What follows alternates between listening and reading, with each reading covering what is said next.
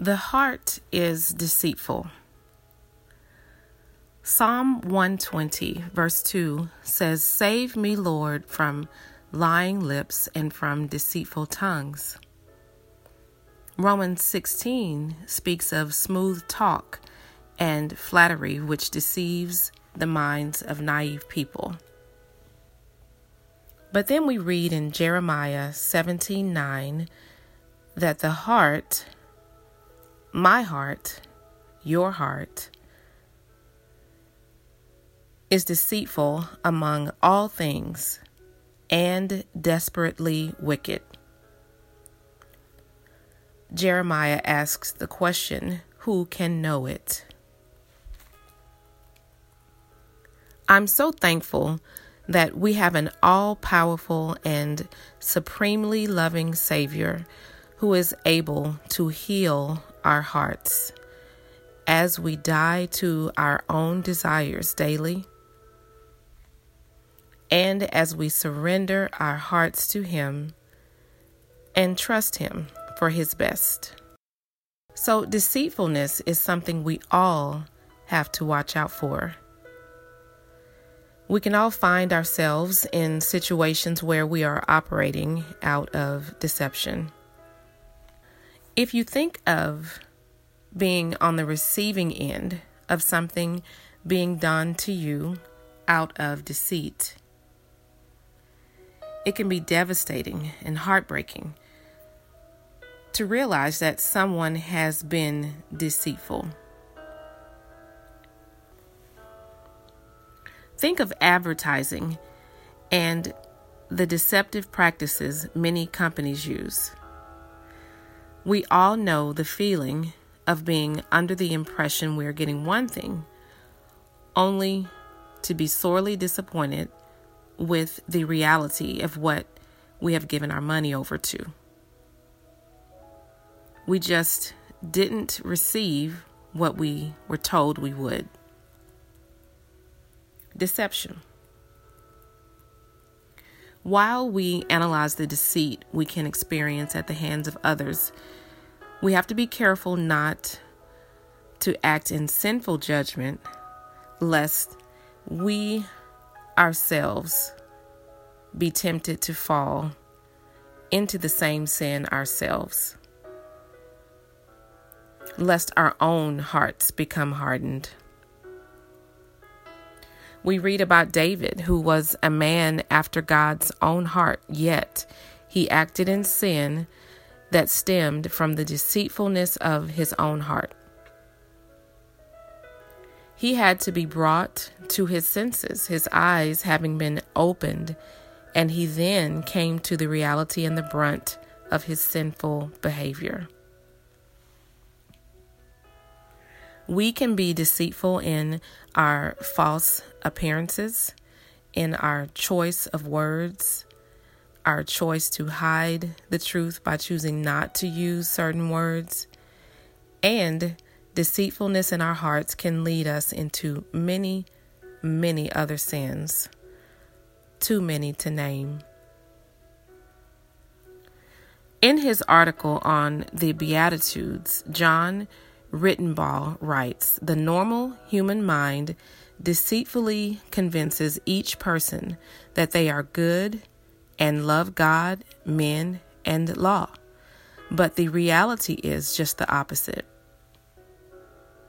It is at war with God and men and hates God's holy, righteous, and spiritual law. It loves itself and its desires far more than anything else. It is this deceitful, self-centered enmity that exerts constant influence, pulling us into the defilement of sin." So let us look at deceitfulness as one of the 40 smart ways to die, as we consider the incredible sacrifice Jesus made when he chose to suffer and die that we might have life here on earth, victory over sin, and eternal life in heaven. What happens when we are deceitful? We know of the hurt, pain, broken relationships, broken trust that can happen when we have been deceived, and that same thing can occur when we deceive others.